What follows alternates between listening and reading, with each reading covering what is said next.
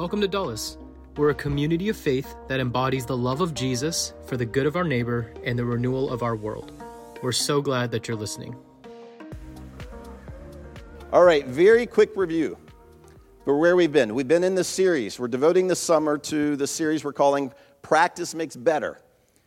And it's all about becoming more of the image of God. And when we look at why spend time on Tuesdays and Wednesdays and Thursdays practicing at work, practicing in our relationships and in our interactions at home with family members, practicing the heart of God, the voice of God. Why?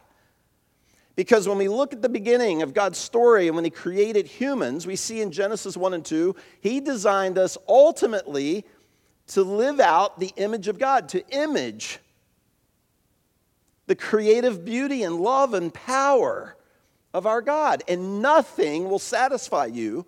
Nothing. No career advancement, no special relationship in your life, nothing that we chase after will ever satisfy the deep longing and craving that's hardwired into our spiritual DNA, which is to replicate the creative life of our God. And tragically, we get to page 3, chapter 3 of God's story in Genesis chapter 3, humans choose to decreate. Instead of replicating life, we decreate by taking control, by ruling, trying to be God and rule for ourselves, rule for our own control, our own power. And it throws the world and all of creation into chaos. And then on the next page, we have the first murder. And then we see disease emerge. And then we see things like slavery. And humanity just spirals into this decreative experience where we live life wondering, what in the world? Why is the news so bad? Why are we anxiety-ridden? And then we come to the pages where Jesus arrives. And Jesus is the template. Not only is He God, He comes in human form. And when I was young, growing up at the church, that always confused me. Like, why not just come as God? He came as God, but also as human, so as to live and fulfill our ultimate mandate, our design, our purpose of humans to image God. And He imaged God correctly. He did it flawlessly, and now He's our template. He's the blueprint. And Jesus said, you can follow the blueprint, you can actually do the blueprint, or you can just look at it. In Matthew 7, He says, everyone's building a future. You're building a future right now, whether you consciously go to work every day or have your interactions at home and live life, whether you're aware of it or not, you're building a future. And you're either building a future that actually won't be significant and won't last and won't really replicate life, or you're going to pattern your life after the blueprint, after the template, which is Jesus. And so Jesus calls us to follow Him. The word He used was disciple. Become my disciple. Become a trainee. Today, the best word, I think, in our language is apprentice. Become an apprentice who doesn't just try to be good or to have a Bible verse or some encouraging word in the heat of a moment or in a crisis moment. An apprentice is training. We're not trying to be better people. We're actually training in the way of the one who imaged God flawlessly. We looked a couple weeks ago at prayer, practicing prayer. We don't practice prayer to try to earn God's favor or impress Him or try to look religious. I mean, that's pointless. Prayer is given to us as a tool. It's actually, it wasn't designed for us to just call out to God for what we need. God, I'm in this situation. I need you to show up. So I'm giving you my attention. Prayer is a portal. Prayer is our portal to the power of God, the love of God, the timing of God, His heart, His worldview, what He thinks of broken humans, which of course is love and mercy. Prayer is the gift that God's given us so that we can become aligned with the one who wants to recreate in us His original intention, His image. Last week, Alton talked about the practice of stepping into risk for the sake of others. Practicing is a way of life. practicing every week opportunities to speak life, to give hope to those who are hurting. Practicing the risk of being part of the activity of God. He used what I think a lot of us would say is a super extreme example. And maybe you're not ready for it, and maybe you'll never feel the particular call of God to focus on rescuing victims of human trafficking, which was the main example Alton gave last week. Maybe for you, the stir of God's voice in your heart, your own life right now, is just a neighbor who's struggling. Instead of just waving through your car window, you actually walk across the street. Maybe that's the first step for you. All right, I'm going to just quickly adjust and just throw us into today's focus, and I want to look at the word canon. This is probably a word that you don't think often about when it comes to the legitimacy, the credibility, the genuine story of a creator, but this is really summed up. The process of recognizing the authenticity of a creator is the word canon. Canon is a collection or a list of sacred writings that are considered or accepted as authentic or genuine to the story. And I'm going to use the example of Star Wars. Okay, so if you're not a big Star Wars fan, it's okay. I'm going to kind of explain this, and I'm not a super Star Wars nerd, but I care enough to know about the canon argument around the globe, the Star Wars canon argument about Rian Johnson. Okay, so here's how a canon works.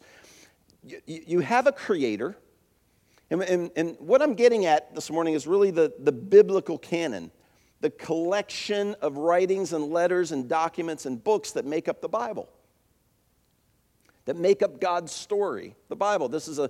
It's a very intentional, very specific process of recognizing which letters, which documents in history actually are God's words to us. And that compiled together, collected together, makes up our Bible. And I'm going to use Star Wars as an example. A canon begins with a creator. And in Star Wars world, we know that's George Lucas. George Lucas created a story. What we don't often think about is that many times when a story is compiled from lots of different writings, the creator uses various writers to contribute to the story or to tell part of the story. And George Lucas, early on, after he wrote the first story of Star Wars, A New Hope, he called on Lawrence Kasdan. And then other writers like J.J. Abrams and Rian Johnson become part of the canonical writings of Star Wars, the official, authentic story. And then in the TV series, if you're not familiar, Star Wars has actually many more episodes that are television episodes.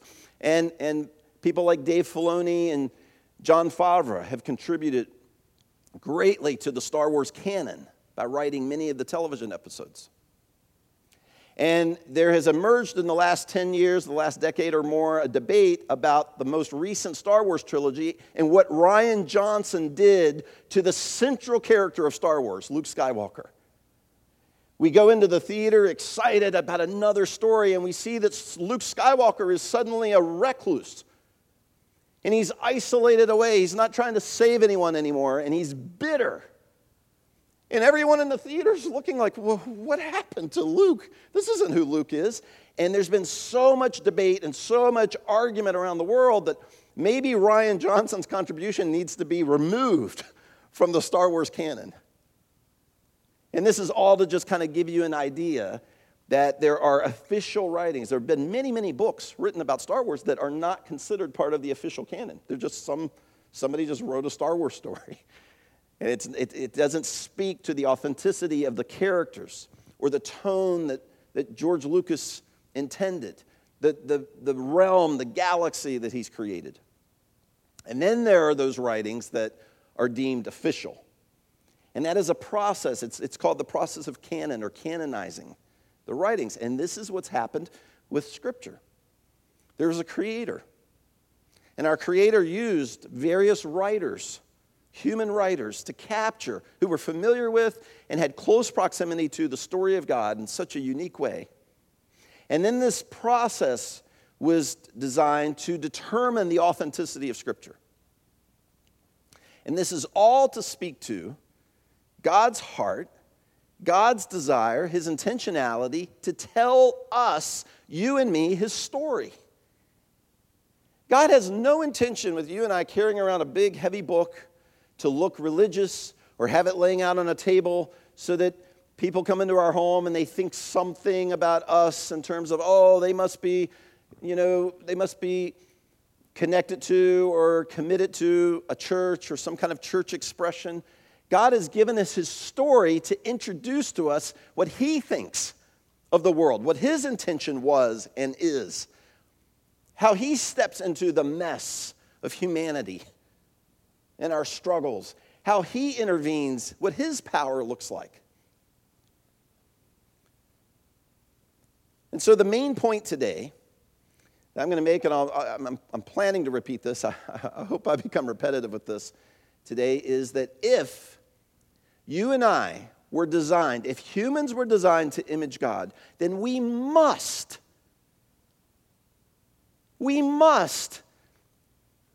consume his story. We must study the story of Eden, the realm that God intended, that he created. We must study what it is to break things through human selfishness and how human control decreates and leaves people hurting rather than experiencing the life of God. And we must study, read and consume and study what it is to see God's plan to renew humanity, to remake humans back into what he intended in the beginning. God doesn't create ever, and then humans mess it up, and so he just walks away and goes to another universe and starts over. That's not what God does. God recreates. He steps into the mess, into what humans destroyed, and makes new. And this is the story that, collected together, is the canon of scriptures we call the Bible. I think a lot of us, if we're honest, would say, man, Scripture's it's just hard to read, or it actually feels kind of irrelevant. Does it really speak to the 21st century? And so we're going to spend these moments here this morning, and then Wednesday night we'll continue to process this and unpack this together. The importance, the critical, absolute, essential understanding that God loves us so much that he has intentionally communicated to us his story. So I'm going to review this. I'm going to start at the beginning of Scripture and do just kind of a very quick overview to show God's heart. And I'm going to start this by talking about the Bible Project. Such an amazing animation studio in Portland, Oregon, that are really PhD theologians that just understand God's story in Scripture so well. And they describe the Bible in a couple of unique ways that I want to just put on the screen here for you. They say, the Bible Project guys, the theologians say, together, all the portions of Scripture tell one unified story that leads to Jesus. Every part of Scripture is pointing towards Jesus, the arrival of the one who will image God correctly, who will tell the story of God, who will approach people who are broken with the purity of God's love. Another way that they describe the Bible is that the Bible's the union of heaven and earth. The union of heaven and earth. The realignment of God's space and human space, which is what Eden was. The garden, the very beginning. We were to coexist with God. Just replicating life. Co-creating. We learned that a few weeks ago. We were actually designed to be co-creators with God. Following the example and the creative life of our Creator. The union of heaven and earth is what God's story in the Bible is all about. So here we go. We're going to do just a very quick summary before we get to the core story this morning that I want to look at in Luke 5. Specifically, the Bible is the story of God communicated to us, communicated to you. We see this, that God is communicator, God is speaker of life, intentionally speaking to us in the very beginning. Genesis 1, in the beginning, God created. And in this creation, we get to verse 3. And God spoke. God didn't just make things and then just sit back so everybody can look up and be intimidated by this big, or he didn't just throw lightning bolts around. God speaks, and he speaks life. Let there be light. And there was light. We get to verse 26. And God said, speaks, let us make humans, male and female, in our image, in our likeness, so that they will replicate life. They will actually, made in the image of the Creator, they'll be the one species, the one being in all of creation, all the universe, that will actually be life givers, made in my image, made in our image, God says. Verse 28, God blessed humans. This is a process of speaking. And he says to them, be fruitful and increase in number. Be life givers. And then, of course, we broke everything because we took this calling to rule over life. As replicators, we took it and we warped it into, we're going to rule for ourselves. We're going to actually try to be God. And it just, as we've said, it just broke everything and left everything in chaos. And in chapter 12 of Genesis, we see God's rescue plan emerging. His renewal plan, his restoration plan is already beginning. When God says to Abram, the man early in the story of Scripture that recognizes God Creator as God, God says to him, go from your country, your people, your father's household, to the land I will show you. And this is significant because it's Eden language. God is already beginning to move humans symbolically, very real, but symbolically, to a promised land, a land that flows with milk and honey, to show us the movement of God to take us from chaos and decreation back toward the ultimate result of Eden once again. And when you get to the end of the New Testament, you see, oh, this is what Jesus ultimately came to do. We are now, his church, part of moving planet Earth back toward the return of Jesus, where he makes all things new. It's beginning in the early pages of Scripture. Verse 2, he says to Abraham, I will make you into a great nation, and I will bless you so that you will be a blessing to all peoples of earth, to all nations. Then the cycle of decreating emerges again. This group of Israelite followers of God who are to be a blessing, to be the image of God to the world, they take control for themselves. They make their own idols so that they can have what they want immediately when they want it. And humanity is spiraling once again into separation from God and slavery, away from God, literal slavery. Because when we get to Exodus, this group of people are slaves in Egypt. God doesn't give up and go away and start somewhere else or throw his wrath and anger around. God comes down in mercy. Moses, tending this herd of sheep on the far side of the wilderness, we're told us, encounters this burning bush. God always meets us. He speaks to us. He speaks to you in your life, in your context. We think a burning bush. If you're driving on the Beltway or here on Route 50 and you see a burning bush, it may not resonate with you. It's just not part of our culture. Out in the wilderness where Moses is, he's used to seeing wildfires, but this one gets his attention because the bush isn't burning up. This tree is not being consumed by the fire, and so he's curious. This is what God does. God calls us.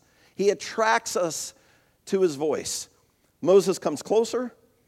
And when the Lord saw that Moses had gone over to look, God called to him. This is God speaking. He's communicating. He loves us so much that he wants us to know what he's up to, who he is, what his restoration plan looks like. And he will call you, he'll call to you, and he'll call you to be part of this plan of renewal. He calls him by name, Moses, Moses. Let's go all the way to the New Testament. Again, this is a quick overview. The New Testament begins so intentionally by showing us that God intends to speak to us and never stop. It's remarkable in history. When I first studied this and understood this, it just was so profound to me that significant historical figures in the ancient world, particularly the Roman Empire, which was the era in which Jesus came to planet Earth, which was very intentional timing, the location, in which Jesus arrived, it was all some of the worst poverty our planet's ever known, some of the worst treatment of women, some of the most oppressive government that we've ever seen in history. Jesus comes into that brokenness, into that humanity. And it's interesting that when a historical figure was so significant, it would be remarkable if if a biography was written about that figure. One biography, one historical document was written. It's so easy for us today to pull out our phones. I grew up as a kid before smartphones, and it was such a privilege to have notepads and pens. We just take it for granted, as if the whole world's always just written things down. It was so hard in the ancient world. It took so much work and so many resources to write a single document about a person. And so many of the Caesars, the Roman emperors, some of them don't have an actual official document written about them. And the ones that do, it's usually one document. Jesus has four. 4 documents are written to capture his life. And John begins the New Testament saying, not only does God intentionally speak, he is actually the Word. John uses the word to describe God. In the beginning was the Word, and the Word was with the Father, and the Word was God, meaning Jesus. He's calling Jesus, who would arrive here on planet Earth, the message of God, the words of God. He's so intentional to speak life. He is the Word of God, the voice of God, wanting to speak to us, to humans, to you. He was with God in the beginning. Through him, meaning Jesus, the Word who would come to earth, through him all things were made. That's a big statement. He is the source of life. Without him, nothing was made that has been made. In him was life, and that life was the light of mankind. The light shines in the darkness. And the Word, in verse 14, the Word became flesh and made his dwelling among us. God is so intentional to speak to us. Not only does he speak on mountaintops and in burning bushes and in the calling of people's hearts where they recognize God's heart, he eventually comes to the place where his words actually become flesh and blood. And we call those words Jesus. Then we see, and again in this abbreviated, speedy kind of overview here that we're doing, we see now the shift toward capturing the Word of God, his heart to speak to us, to capture them in written form. John, by the end of John's letter, John's Gospel, verse 21, says this, referring to, and now he's speaking in the first person, this is the disciple who testifies to these things about Jesus and who wrote them down. He's now telling us, this is so intentional that God wants me to capture this. I'm writing down. I'm doing the hard work. This is not easy in the first century, Palestine, to write down the story of Jesus.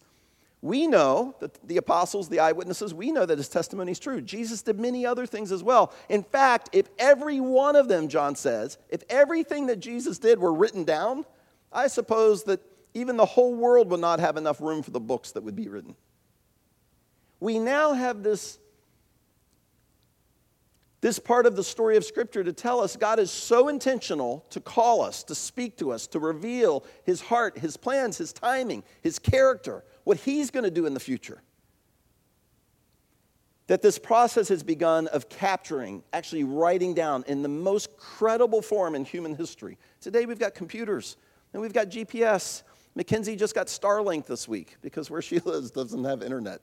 We've got all of this technology, and we just take for granted that in human history, writing down, making the effort to write down and capture someone's experience with another, that was the most authentic, the most credible way to tell the reality of something or an event or a person. Luke begins his gospel account. Many have undertaken to draw up an account of the things that have been fulfilled among us. Luke is saying it's so remarkable what Jesus could do. He brought people back from the dead. He knew things about our past that no one knew. He came in love. He came speaking about, regardless of my pain and my ugly and my mistakes, a future that's beautiful. He captured the imagination of a region of the Roman Empire, so much so that many of us have endeavored to draw up an account of the things that happened. Verse 2, just as they were handed down to us by those who from the first were eyewitnesses of Jesus and who were servants of the word, he's calling Jesus the Word. With this in mind, since I myself have carefully investigated everything from the beginning, I too decided to write an orderly account for you. He thinks he's writing to a man named Theophilus. He was. His audience, Luke's audience, was one man. Little does Luke know that God's intention is for him to capture the story of Jesus so incredibly that the whole world would be learning of the words of God, so intentional for you and me that he would become flesh and blood. Paul, the Apostle Paul, who writes 13 letters of the New Testament, he defines the remarkable that has happened. If God is powerful enough to speak to us, to send his words to us in flesh and blood, isn't God powerful enough to write them down? To use people to capture, again, for the credibility of the story. Paul says in 2 Timothy, all scripture is God-breathed. In its inspired voice, we hear useful teaching, rebuke, correction, instruction, and training. Here's our word. Training for a life that is right, a life that begins to look more and more like the image and beauty and creativity of our God. This is why God has given us the Bible. All the collection, the canon of Scripture, all the various documents and letters and poetry that make up what we call the Bible, it's very intentional by God's Spirit that he's given us this document so we would know his story and we would hear the words, the descriptive of God for you and me and for our world and our future. If the human purpose was to and will be again to image God, if that's our purpose, if that's what satisfies humans like nothing else will, nothing in your career, nothing in the money that you make, nothing in the people that you associate with, or titles or trophies or awards, nothing is going to make you settle in and fill you with peace like living your design, which was to image and replicate the life of God. If that's what we were designed for, then we must study his story. We must read and consume the story of Eden. What was intended and what will be again, we know in the future. How human selfishness breaks things. And God's plan to restore us back to his image. Back to the call and lifestyle of imaging God. Okay, we're going to spend the rest of our time here reading a story. This is a short story. This is in Luke chapter 5. And if you've been with us in our 2 years since we launched here at Light Ridge, you've probably heard me read this story. You've been with me, maybe a time or two where we've gone through this.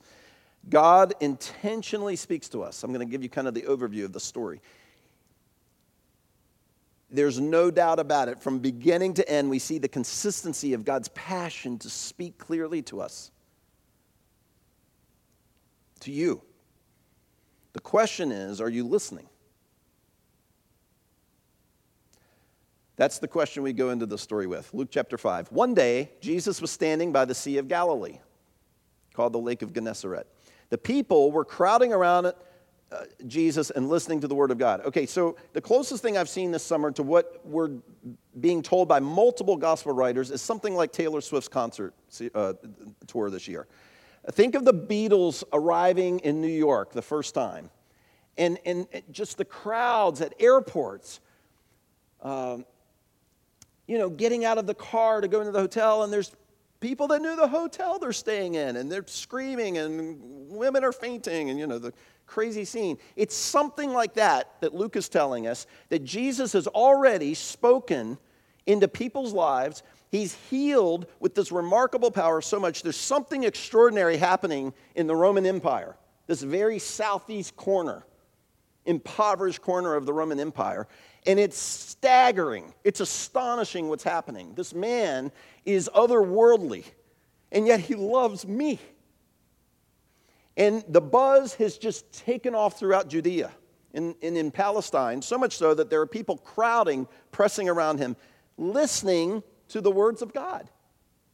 They're listening to the word of God who's arrived, speaking the message, the words of God. And in this context of already speaking on the shore of the Sea of Galilee, crowds are pressing in, we're told something about 4 of the future disciples. He saw at the water's edge, as he's already begun speaking once again here in this context to this crowd, he sees at the water's edge 2 boats left there by the fishermen who were washing their nets. It was about 7 or 8 years ago when I read the story again, and it was like I didn't see God, I didn't hear anything with my ears, I didn't feel anything, but it was like God was sitting next to me, this light bulb. I'd never seen it before. Everyone in this scene is pressing in to hear more of the infectious words of Jesus, except the 4 fishermen who will eventually become disciples of Jesus, 4 of the 12. They are busy still washing their nets. This is part of their work. They are still working, cleaning up. We know that they've been fishing all night. We'll see that in a moment. So they're probably exhausted. Jesus is talking. They're familiar with him. We know that. They're at least familiar with him. They're probably in awe of his miracles, but they've got work to do. And so they're sort of half-heartedly listening, if at all. And so Jesus does what he's so masterful at. Jesus is talking to the crowds words of life about who God is, his plan for them, and at the same moment he decides, I'm going to make this easier for the crowds to hear me, and I'm going to expose something in the hearts of these fishermen, and I'm going to do it simultaneously.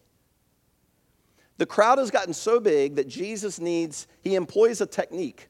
In our day, we would grab a microphone so we can be heard better. The crowd's so big. Or we elevate on a stage. Maybe if there was a rock nearby, like a big boulder, maybe he would have climbed up on the boulder. Let me reread this again and you'll see what's happening. The crowd's so big, he needs to push back in the water a little bit in a boat so that he can be better seen and better heard. Teaching on the shoreline of, this is verse 1, the Sea of Galilee, the people were crowding around him and listening to the word of God. He saw at the water's edge 2 boats left there by the fishermen who were washing their nets. We'll get back to that. He got into one of the boats, the one belonging to Simon, who will eventually become Peter, and he asks him to put out a little bit from the shore. Just push your boat out. Could I borrow your boat? I see you're still working. I'm speaking life. I'm speaking into people's hearts and futures. I know you're kind of still working and doing what's important to you at the moment. So how about if I use your boat and back up a little bit so I can be better heard? And I'm going to use this guy's boat to really speak into what it is to not listen. I'm going to speak into this guy's heart, which is distracted from listening to me. Does that make sense? Jesus is the Word in flesh, speaking words of life. This guy's not really paying attention. He's still washing his nets, so I'm going to use his boat to be better heard by the crowd and to ultimately be heard by him, because I'm going to get to the heart of what's really going on with Simon. He got into one of the boats, the one belonging to Simon, asked him to push out a little bit from the shore. Then he sits down and continues teaching the people from the boat. I went on this retreat with 16 other North Point. We're a North Point partner. North Point Church is in Atlanta, and there's about 100 of us, churches around the country, and 16 of us just went on a retreat together. And they really love on pastors. There's some burnout that shows up at this retreat, and there's some tears and just how hard, life as a pastor can be. And then there's a lot of encouragement, and this lodge feeds us really well and just takes care of us for 4 days. And North Point doesn't want the cost to fall on the church or the pastors, so they raise money in Atlanta from North Point Church to take us to this lodge. And one of the investors, one of the donors, is a senior, a chief at Chick-fil-A. He's like maybe number 4 in the... I haven't spent 4 days with a chief level officer of a major company, one of the largest privately owned corporations anywhere, ever. And it was a privilege, and just such a sweet guy. He loves Jesus deeply, and he cares about pastors. And he has a tree nut allergy. And he filled out the form before the retreat, just like we all did. Any special requests, any allergies? And he filled out the form. We get there, we eat dinner the first night, we eat breakfast the next morning. The cook's really great. Sandwiches in our outing the first day. I ate mine, he ate his, we all ate. And then the second day, he bites into his sandwich. You know what's coming. And within seconds, these were his words later, seconds, he felt something. And he opens up the sandwich, and he's like, there's pesto on the sandwich. There wasn't pesto yesterday. None of us had pesto. And he asks the guy that we're with from the lodge, does pesto have tree nuts in it? And the guy's like, I don't know. So he radios to the kitchen at the lodge, and the cook is like, oh no, I blew it. Yes, there's nuts in the pesto. And the executive at Chick-fil-A said, this has happened to me a few times in my life. I need to get to a hospital, quickly. By the time he got to the hospital, they had prepared to put a tube down his throat because his throat was closing. It was scary, scary couple of hours. And that night, our North Point leader from Atlanta always asks the pastor to pray for dinner. He asked me, hey, Brad, would you pray for us tonight? And I'm getting ready to pray. And the cook comes out and says, hey, Brad, can I pray? I need to say something. And the cook says, guys, I blew it today. It's right there in the kitchen. I've got it. The words are right there. Tree nuts. Allergy. Big, bold letters. And I missed it. I just didn't pay attention to the words. They were right there. And the story happened, and our friend was fine, and we got to spend the last day with him, and he was back to normal, and we made EpiPen jokes. He has one in his work bag. He has one in his backpack. His wife carries one. We're like, don't ever leave without your EpiPen.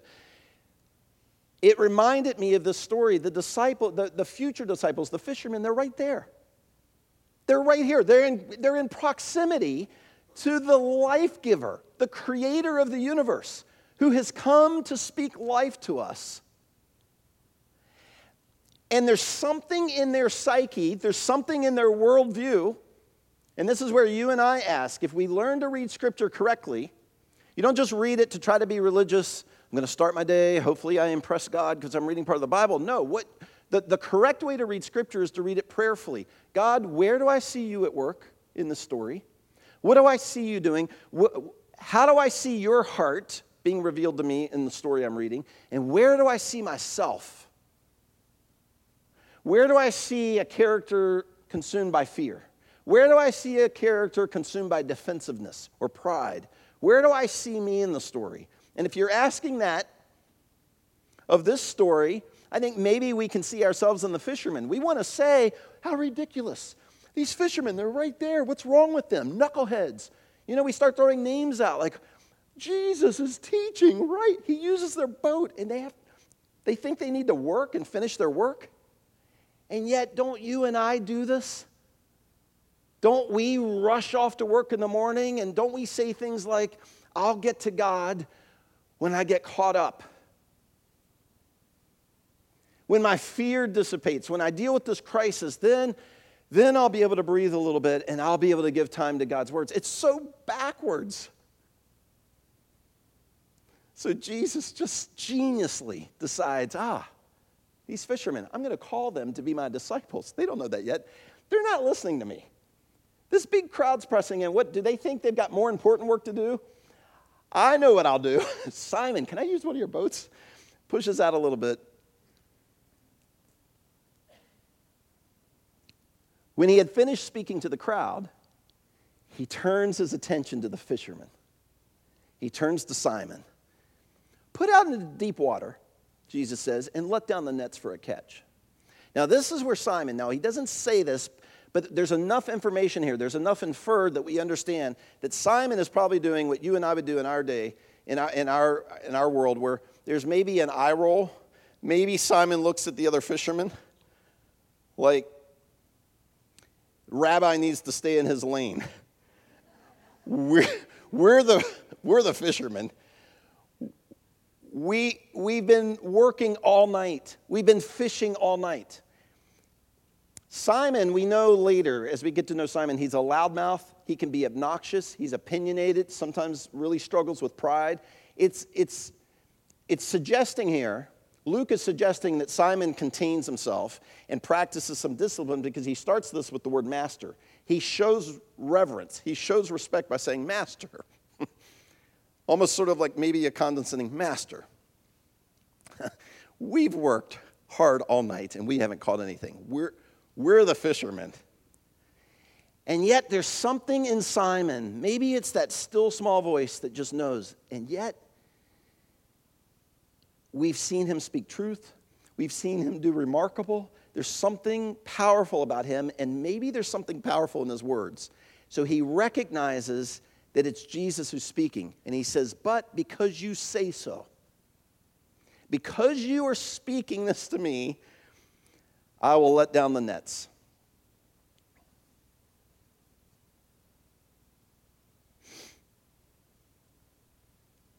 When they had done so, they caught such a large number of fish that their nets began to break. So they signaled to their partners on the other boat, who we happen to know, we learn later, are James and John. The others in the next boat come to help them, and they came and filled both boats so full that they both begin to sink. This is the kind of sinking we want. This isn't sinking like, oh no, we may lose our fishing boats. This is sinking like, what is happening? This man has just gone next level. We've seen him heal people. We fished all night. Simon Peter sees this and he falls at Jesus' knees and he says, go away from me, Lord. I'm a sinful man. Now that sounds heavy. This is a humble statement. This is an act of worship. He postures himself at the feet of Jesus and he says, I'm not worthy to be close to you. This is creator language. He's recognizing you can create life. We are the pros. We fished all night. There's power in your words. And that's what Simon's expressing. And Jesus says consistently what he always says to us. I will never bless you and give you abundance and talents and gifts that are just for you. I will never do it. Never. My blessing and my power and my words and you developing the ability to replicate life will not just be for you. It will always spill over to others. And that is the point that Jesus is trying to get through to these fishermen. And maybe that was the point he was making to the crowd. For he and all of his companions were astonished. Peter was astonished at the catch of fish they'd taken in. And so were James and John, the sons of Zebedee. Then Jesus said to Simon, don't be afraid. Don't let this freak you out. This is all about me training you to fish for people. I have come to rescue this world. I have come to speak night and day till I'm blue in the face. I will go to the cross and give my life for this. God has come in the flesh and blood to speak passionately words with clarity to show you I am moving humanity back to Eden. I am renewing and remaking broken humans back into the image of God. And you, Peter, are going to be trained to fish for people. Okay, so I'm going to invite the band. I'm going to make this last challenge here to you guys as our band comes to close us. Rudy and I were sitting in a coffee shop about a month and a half ago, and we were talking about, one of the practices being reading Scripture, taking it seriously. It's okay if you reach places where you're like, what in the world? This makes no sense. Write it down. Pull out your phone, note it down, and bring it to our Wednesday nights. Go to coffee with somebody here at church and say, hey, has this ever stumped you? Do you know what this means? And Rudy said, not only do we want to become practitioners of reading Scripture so that we understand it, and I noted this when he said it in the coffee shop, we want to read so much that we can interpret, we can apply it, and we can eventually explain it to others. See, then you are speaking with the Creator. You're actually giving voice of hope and life and God's Spirit and power to those who need it. James 1:22, don't just listen to God's word. Don't just read it. You must do what it says. Otherwise, you're only fooling yourselves. So this week, if you're sitting there thinking, oh, I haven't read my Bible in so long, I don't know where to start, it's okay. We've all been there. We've all been there. In God's love, he turns to us and says, hey, can I use your boat? God doesn't throw wrath at Simon. He loves him and teaches him like a coach, like a dad. Read Luke. Start reading Luke this week, or John. Write your questions down. When you're unclear about something, it's okay. We all are at times. This is why we need the community of the church. Join us on Wednesday nights. If you can't make a Wednesday night midweek to talk about, what does this mean? I've got this question. Why does this part of the Bible not... If you can't join us on Wednesday nights, find somebody to go to coffee with or to just hang out with and say, hey, can we talk about this together? Here's this week's collective prayer. I'm going to put it on the screen. You can screenshot it. We'll email this out again to everyone. And this is my closing prayer before our band leads us here. Jesus, speak to me through Scripture and help me to read prayerfully.